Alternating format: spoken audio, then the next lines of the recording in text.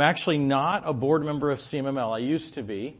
I had to resign because they got sick of me. No, that's not true.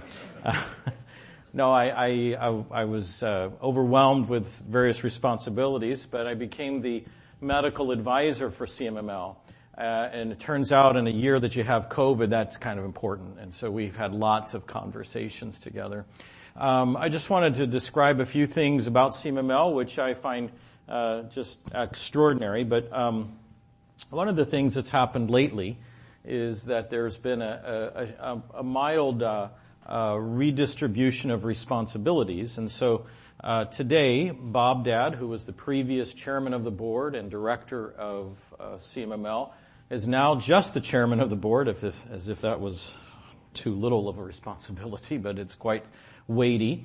And then they've asked John Peaslin, who is the son of Tom and Sandy Peaslin from El Torreon, Mexico. And John I knew several years ago when I was in their hometown and had the privilege to preach the gospel there. John has just taken the helm in the last several months, and so he's learning the ropes and learning as you go. And he's done a fantastic job. And one of the things that John has a vision for, which I agree, is that he wants to sort of bridge some wouldn't call them barriers, but maybe build some bridges to various other ministries. And one of the early things that John had the vision to do was to develop a real vision bridge to assembly care ministries. Now, Jesse Gentile is from Florida, and this was kind of his idea. And Jesse Gentile came up with Assembly Care Ministries several years ago. And today, it's still alive and functioning, but one of the things that it provides is telemedicine support without cost to our full-time workers and missionaries of North America. So that includes missionaries with MSC in Canada. And so we've had several things where we've worked together, and I am the director of that particular program. And so on the CMML table, I made a spot for my little thing, and so that's the information source that's available. And it's healthcare through a couple of physicians and nursing staff that allows us to communicate electronically and document legally through a HIPAA-compliant record.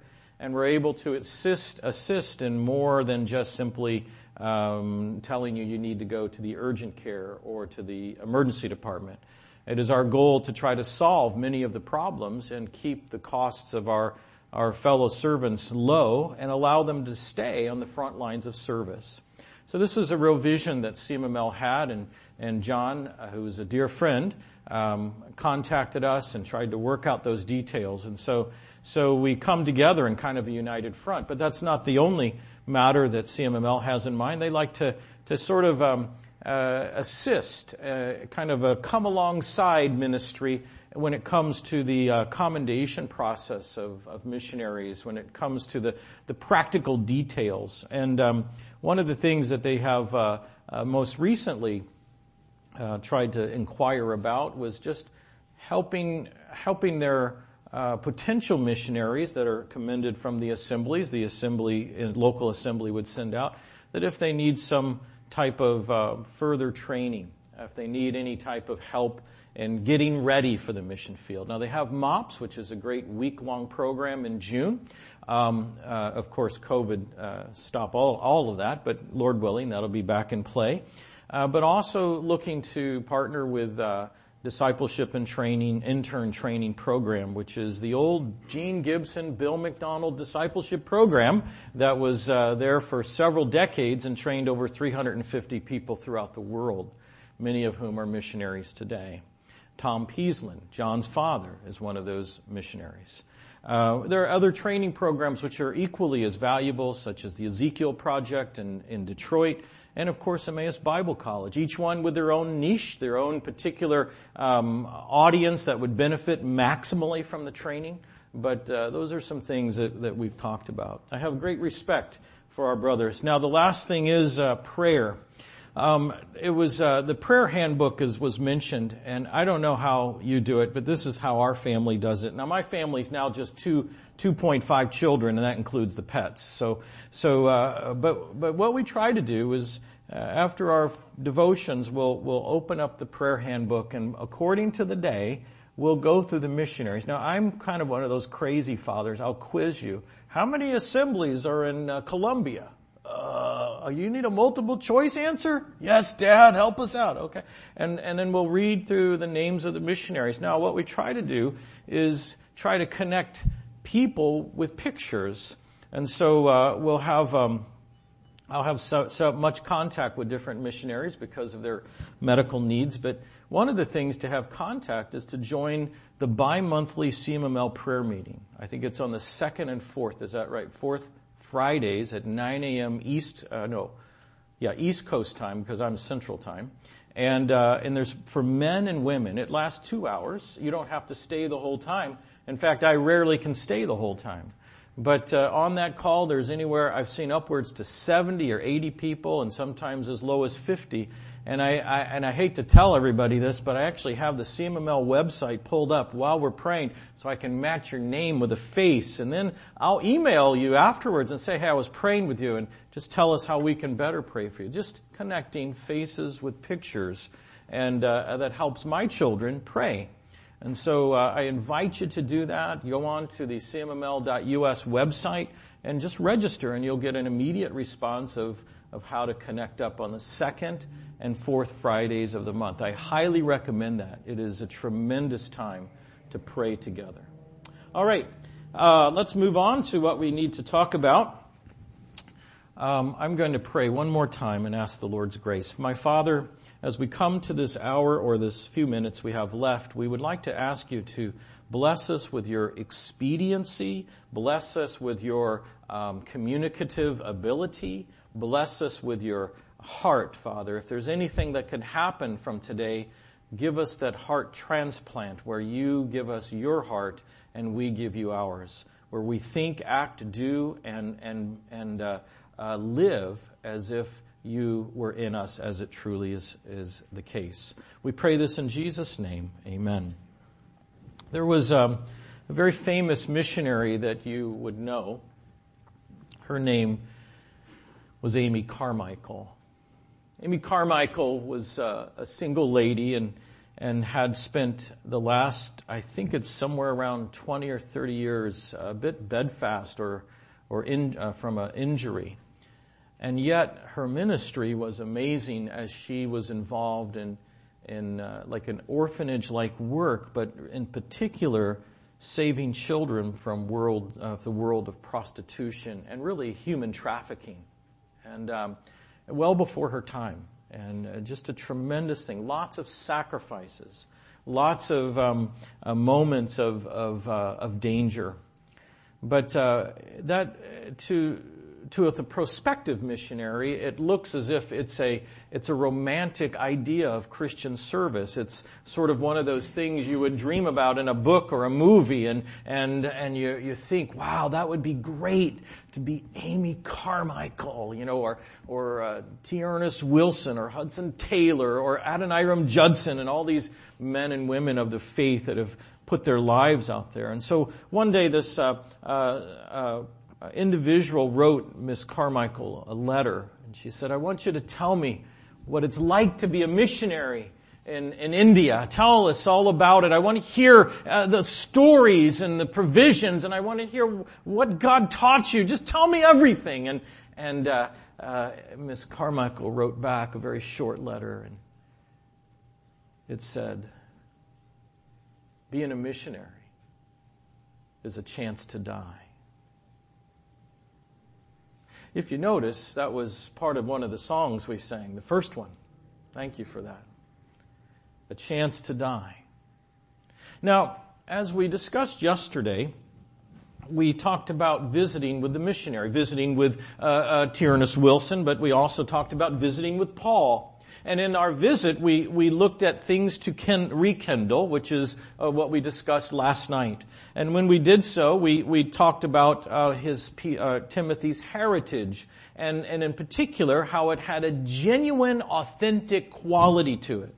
We made certain appeal to that as we think about the missionary mindset. And by the way, as you know, the missionary mindset is not just for the missionary. As Calvin pointed out, the missionary work is from one room to the next, isn't it? It's not necessarily from one country to the next country. It's from one room to the next, one neighbor to the next. And so the unhypocritical, authentic presentation of the Christ-like character is paramount. He highlighted that to Timothy as we chatted with our dear missionary veteran, Paul. And we recognized that he had done some certain equipping, and what Paul was saying, now listen, you've gone through some struggle, haven't you? You've gone through some trial. I remember your tears, and I saw how you were busted up, torn in parts, perhaps as I was arrested in front of you. You've been in prison, haven't you? You've been starving, haven't you? You have been through some torture, some beatings. You have been there, Timothy. I understand that. And what you're tempted to do is you're tempted to just take a step back from engaging the fight. And I want you to know, Timothy, that's not the time. This is not the time for that. You need to re-inflame, re-spark the embers of what God originally gave you through the Spirit of God, through His person, and through His gifting. Don't let it go dormant. Don't let it go silent, Timothy. This is not the time to shrink back in fear, for that's the exact opposite of what you've been given. What you've been given is the Spirit of God, of power, love, and of sound discipline. Timothy, press on! Well, we can almost hear that over the cup of coffee with our dear friend, the Apostle Paul. Can't you just hear that? And then, of course, he turns your attention to the Savior. Remember how he came and how he abolished sin and brought immortality to life. And Timothy, it's all about the Savior. So it's not about a code. It's not about a romanticized idea of Christian living. It's about the Savior. And the story is written around the Savior. You must love the King of Kings. You can't love anyone else if you're going to be a missionary. Very moving in that sense. But today, this afternoon, I want to talk about what Paul told Timothy, and there are 3 models to consider. And they're in the book of 2 Timothy chapter 2, and I'll begin reading in verse 1 for several verses. Let's look at that as we just eavesdrop on the conversation of the veteran missionary Paul with the, how shall we say, discouraged Timothy. All right, let's read it together. 2 Timothy chapter 2. You therefore, my son, be strong in the grace that is in Christ Jesus. And the things that you have heard from me among many witnesses, commit these to faithful men who will be able to teach others also. Verse 3. You therefore must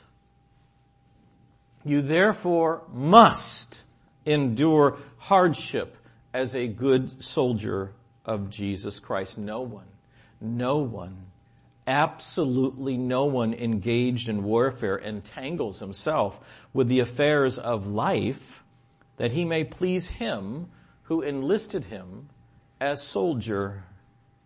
And also, if anyone competes in athletics, he is not crowned unless he competes according to the rules. The hard-working farmer must be first to partake of the crops. Consider what I say, and may the Lord give you understanding in all things. Remember that Jesus Christ, of the seed of David, was raised from the dead according to my gospel. We have little time to discuss everything in detail, and the paragraph, the section, the passage begins with being strong in God's grace, not in yourself. There's instructions about what you've heard in a collaborated method where you've heard it amongst many witnesses. It wasn't something dreamed up in the back room. You have validation to what you've heard, Timothy. And I need you, I want you to entrust it to faithful, trustworthy individuals who care about the truth as much as I care about the truth, O Timothy, and as much as you care about the truth. That takes a measure of faith in God, who will actually then see that the baton is passed from generation to generation. And that's a very important discussion, isn't it? Because as we talk about CMML and its 100th anniversary and the 70th anniversary of the South Florida Conference here, what we're talking about is passing batons from one generation to the next. And there's a lot of tentacles and details to that whole process. But make no mistake, it has to occur. We have to look at ourselves honestly and say, listen, the baton has to be passed. And think about it this way. If you've ever run a race where they have the relay race, have you ever done that? Did you know that they have a 10-yard box that you have to pass that baton? It's limited. If you go past that 10 yards, you are disqualified. And the maximum way to efficiently pass the baton is that both runners actually have to get up to full speed, and then at full speed, they then make the exchange. And if you've ever seen this in the Olympics, it's like an art. Both, the one who's going to take the baton has to start at just the right moment so that by the time the other runner who is at full speed comes down the track, now the recipient is at top speed and they'll yell out, "Stick!" And you'll see a hand go back effortlessly, flawlessly, and suddenly, without looking at each other, the baton is put in the one and the other is receiving the baton. This is where we're at today, aren't we? This is exactly where we're at. And you have to understand, this transfer of responsibility is a delicate maneuver. It requires precision and it requires great deal of practice. And both of us will be running at the same speed for some period of time, but make no mistake, it will end and you will need to carry the baton. This is what he's telling him. That's a pretty high call, isn't it? That's exactly what we're talking about at this year's 100th anniversary of CMML. But that's only bonus. We really want to turn our attention to the models, don't we? Right? What are the models here? Well, the first one is a good soldier, and I want you to read it with me again. It says in verse 3, you therefore must endure hardship as a good soldier. Now, in my life, I had the privilege of being in the same assembly as Bob Schroeder. Do you know Bob Schroeder? Not many people would know Bob Schroeder. Bob Schroeder is the original version of Chris Schroeder. Do you know Chris Schroeder? Yeah. Everybody knows Chris Schroeder. We're actually the same size, height, and build. Our hair color is the same. Chris, if you're listening to this, don't send me any nasty texts, okay? Now, Bob Schroeder is his dad, and he was in our assembly. Now, Bob Schroeder was a very interesting individual. I really appreciated the brother. I had the honor to preach his funeral. But Bob was a veteran of World War II. And he was in the Battle of the Bulge, one of the most famous and violent battles of all of World War II. I sat down with him one day and I said, Bob, I'd like you to tell me what makes a good soldier. And then I had my little pen and my little piece of paper, and for the next hour, I listened. You know the first thing he said to me? He said, it's possible to be a terrible soldier, Steve. And that's really the distinction. Master Chief, you've served. You know exactly what I'm talking about. That you can actually do your job and do it poorly, right? And yet still be in that position. I know some doctors like that too, right? And this is a big deal. And he says to them, now listen, Timothy, you have to be careful not just to show up. It's not enough just to be counted as a soldier. You must be a good soldier, and you must understand that hardship is part of being a good soldier. And that's what Bob Schroeder told me. He said, when you leave, you're to go to fight, to engage the enemy, to see active combat, you leave behind many, many things. You leave behind not just the culture that you're in, not just the bed that's warm at night, not just the good food that you have at home, but you leave your children and your wife and your family, and you are totally isolated. Everything that you have, you contain on your body. He says, it's hard. But every person that's a soldier, a good soldier, understands it's supposed to be hard. Sometimes I think we forget that, don't we?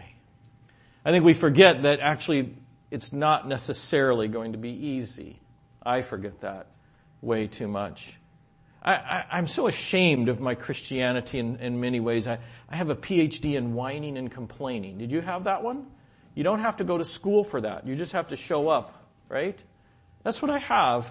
And yet Paul would say, listen, a good soldier is somebody that doesn't have that. They recognize and notice the second thing, that it's active service. A good soldier of Jesus Christ. No one engaged in warfare. That's active duty. That we're looking for the fight, as it were. Now, you might not always engage the enemy, but you're on the alert to look for the fight. What does that mean? You look for the door of the gospel to be open. You look for the moment where you can support. If you can't, as they say, if you can't shoot the bullets, carry the ammunition. That's what CMML's doing, by the way. And I love that about them. And there are times in life where you can be directly involved. Maybe it's a short-term mission trip that turns into a forever missions trip. Maybe it's an assistance to a missionary that's back from the field and they need help for their medical care. Maybe it's just helping them solve their computer problem. It doesn't matter. It's active duty. You're looking for that. Paul prayed for that.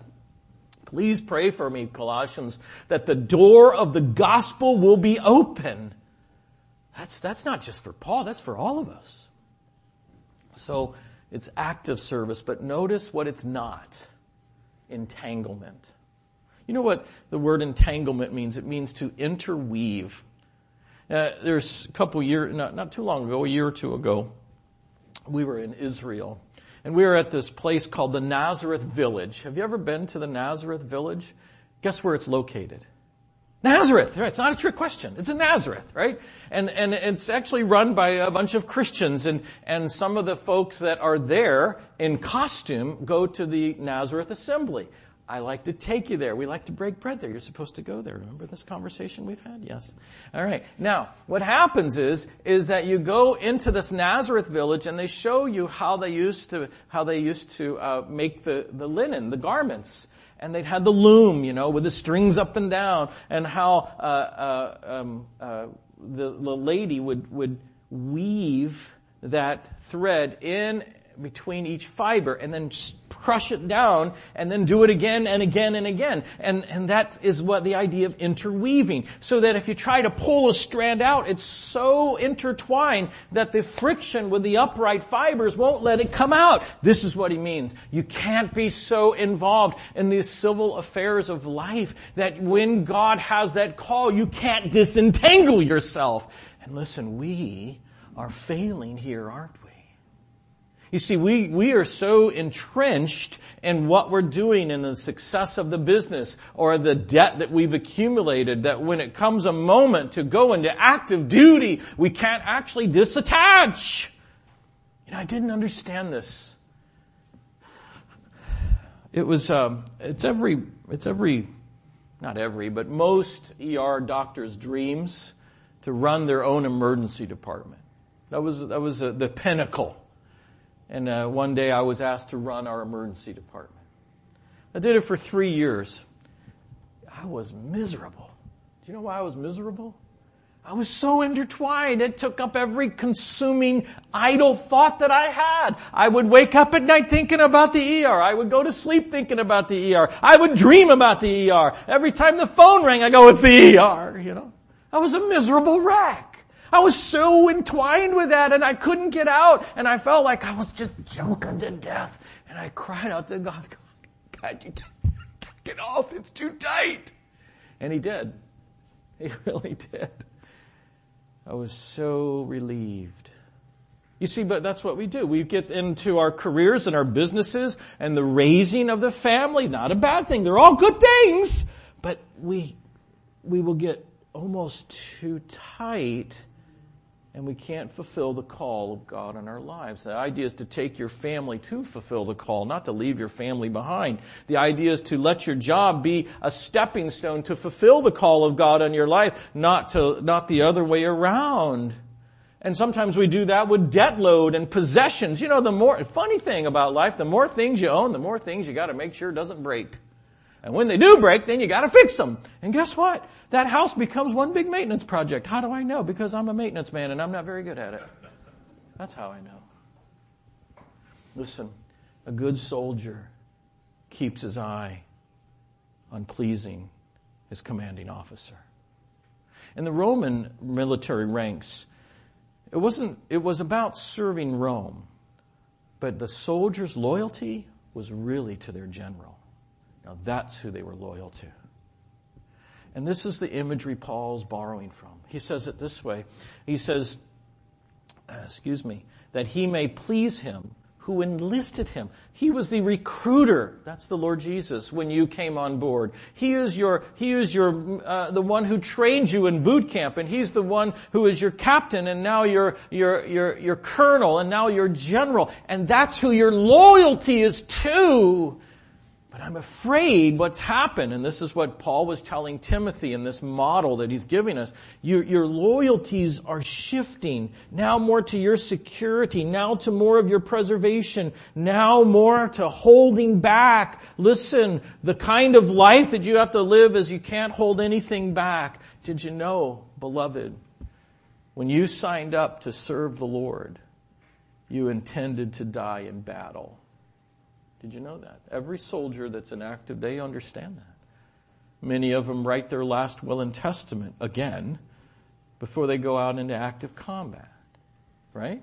I'm sure you've done it many times. And the reason why they do that is because they face the reality that that may really be their last will and testament. And yet we approach our Christianity, our missionary service, whether it be from my door to the neighbor's door or my door to the door across the country or the world, as a hobby. This isn't a hobby. This is where we intend to die. That's what this is about. Now there's a second model that I envision Paul talking about, and it's a model that encourages endurance. I think the model of the soldier gives us reality. This is what it's going to be.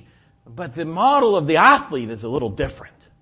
Now, I wasn't a soldier. I have friends and family that were soldiers. My friend Bob Brown, Master Chief, was a soldier. But I was an athlete. I don't know if you're an athlete. I can tell you weren't. No, just kidding. I'm sorry. That was all over the country. I'm so sorry.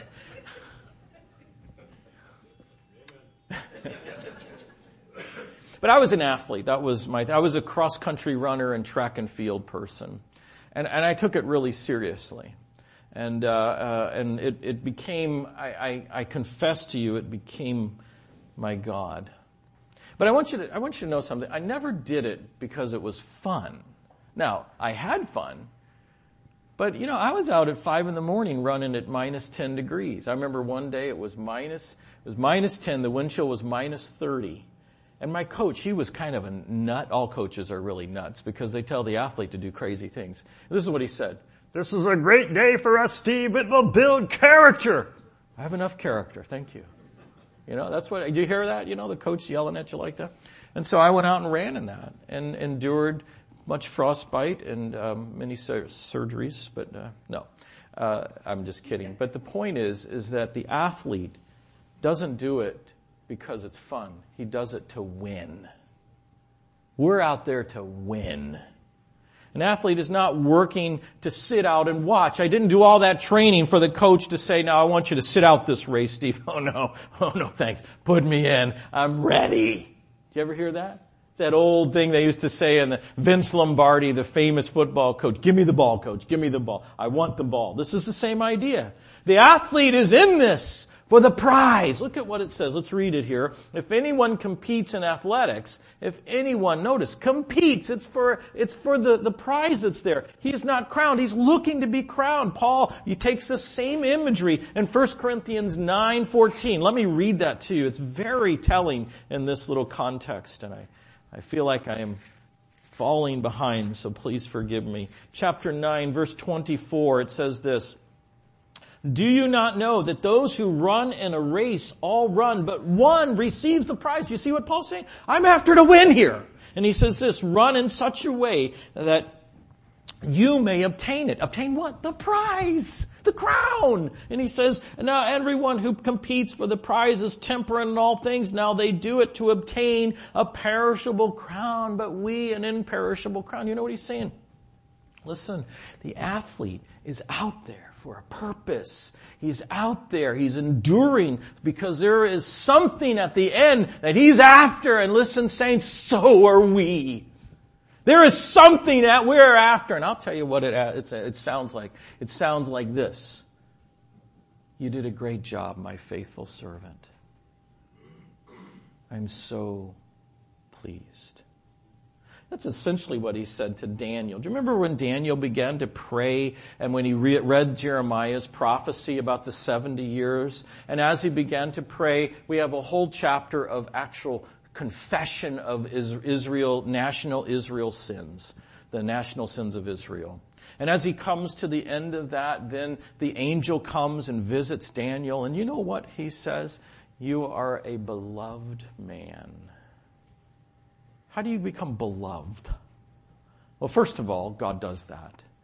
But secondly, God appreciates this kind of faithfulness, this kind of athlete-like tenacity. This is what we need to have. This is what we need to do. Now, you can see that an athlete, in the imagery of that day, when we talked about the games, the Olympic Games or the Asiatic Games that were done in usually in Ephesus, what it was that they had to be born a Roman citizen. You couldn't be naturalized. You know, that's very similar to us. You have to be born again to be able to compete in this missionary race, right? You have to have, in that day, you had to swear before the god of Zeus that you had at least 10 months of preparation. And so it is with you and I. We want to be equipped and be equipping so that you are prepared for the work. Do you see the connection? And then that day, on game day, you had to compete according to the rules. You couldn't cut the corners on the race. You couldn't compete with weighted devices to injure and maim the other person. You had to compete with your bare hands in Greco-Roman wrestling. You see, this is what he's saying. Now, take that, and he says, now, Timothy, do you get it? You're born again. You're prepared. Follow the rules, son. So yeah, there will be sleepless nights and there will be wounds that you receive from other well-intentioned other shepherds and people of God. And there will be wounds from the people that you want to give the gospel to, and they'll turn on you and they'll turn and run, or they'll turn and spit at you. But listen, Timothy, that's part of the fight. And by the way, there's just going to be troubles. The government won't give you the visa. You're going to have troubles in other areas. You might feel like you're short of money, but you know, I am a great banker, Timothy. You can trust God. That's what God says. He's a great banker. He's a great economist. So Timothy, you've got to understand that it takes endurance. I remember those nights. One day I was doing a 10-mile road run and the roads were snowy. And I remember I called my father. My father passed away last July. I called my father up and I said, Dad, I'm at the high school and I need to run 10 miles, but it is snowing blizzards out there and I just can't do it. Could you just come and sit in the car and read your paper while I run around the school 10 times? There wasn't even a hesitation. I'll be right there.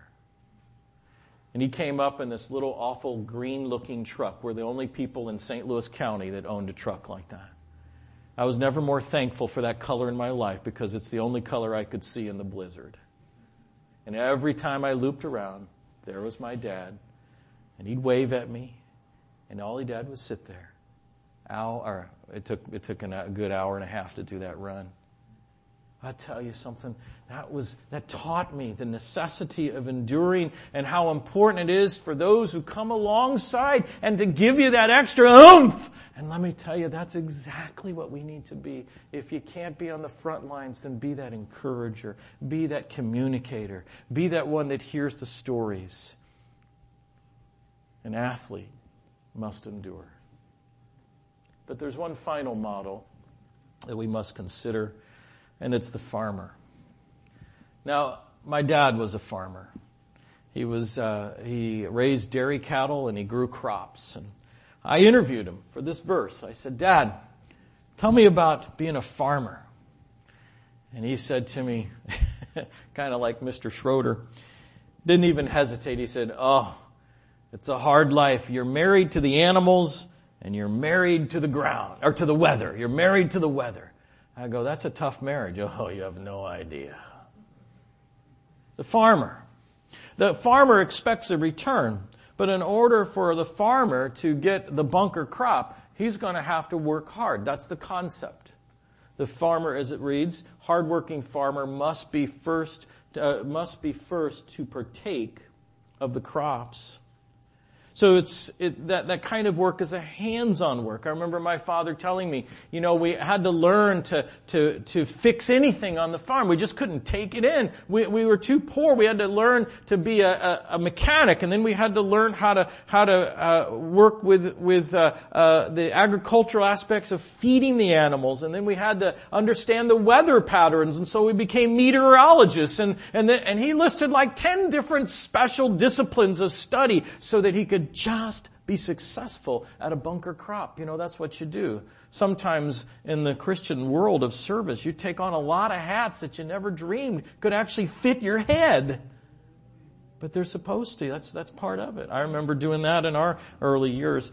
You had to be versatile. You had to develop these multiple skill sets. And of course, it was wearisome. You can't quit until the job is done. If the rain is coming tomorrow, then you got to work all night if that's what it takes to bring in the harvest. That's what you have to do. And this is part of the concept of what it is as a missionary. Sometimes the souls are the, how do we say this? The fish are biting and the souls are hungry. And that's the moment. And to invest in that hard work, lack of sleep idea. Yes, it is wearisome. And there's a couple of other images involved. Flexibility. And this one I mean that it's not a 9-to-5 job. It's not a 9-to-5 job. That's what shepherding is. It's not a 9-to-5. It's a 24/7 job, isn't it? That's the life of the missionary. It's frustrating. You do all that work and you get the seed into the ground. The rains come and they rot the seed in the ground because it flooded the area. It's frustrating, isn't it? It's an eye for opportunity. You put up the hay while the sun is shining. There's an opportunity. Let's go. Now, one of the brothers he's here that I really appreciate was Bob. I was down in Slidell and he said to me after the meeting, I had finished preaching, gave the young preacher a chance. And so I was finished preaching and he goes, "Hey Steve, do you like Wendy's?" Not particularly. "We always go to Wendy's after meeting." I said, "Why Wendy's?" Now, if you know anything about my friend, he gets that little twinkle in his eye. You think it's a twitch, but it's actually a twinkle. And he goes, "Fishing hole." It's only 2 words he said, "fishing hole." I go, "Fishing hole? I didn't think they serve fish." He rolls his eyes. We go to Wendy's. All right, the whole chapel is there. And guess what? In that hour that we were there, at least 5 saints were witnessing to every single late night shift person on that Wendy's. Do you remember that? I remember that. Right? Opportunity! This is what the farmer looks for. And of course, he's expecting the Lord of the harvest to bless richly. When we look at these models are intended to give instruction from a seasoned veteran missionary to the missionary that's receiving the baton. And in so doing, He says, I want you to remember a couple things. You must take the baton. Number 2, you must be a soldier, a good soldier. And it's going to have some hardship in it, and that's part of the deal. But I want you to understand that as that soldier, you go after pleasing your commander. Disentangle yourself if necessary. The third thing I want you to remember is this idea of being the athlete, that you must endure. You must endure. And lastly, as the farmer, I want you to know that you can expect the Lord to bring a bunker crop. You can, as it were, be first to partake in the harvest. That's appropriate. So press on, Timothy. Press on. This is not the time for retreat. This is a time to rekindle. This is the time for you to engage the fight. Father, we want to commend this segment to you. We want to thank you that you were so tenacious for our souls. Father, there are many of us here with testimonies of how you wouldn't give up and you wouldn't give up and you would continue to bring conviction of sin, righteousness, and judgment. You are the consummate missionary. The consummate missionary who left their throne, their country of heaven, as it were, and entered another realm where dimensions of space and time were our rule of thumb. And you took on the form of a bondservant and came fashioned like a man just to win man. You are the consummate missionary. You're the consummate role model, the athlete, the good soldier, the athlete, the farmer. You've lived it all through the person of the Lord Jesus Christ. Oh, God Almighty, put your heart in us that we would do the same. This we pray in Jesus' name.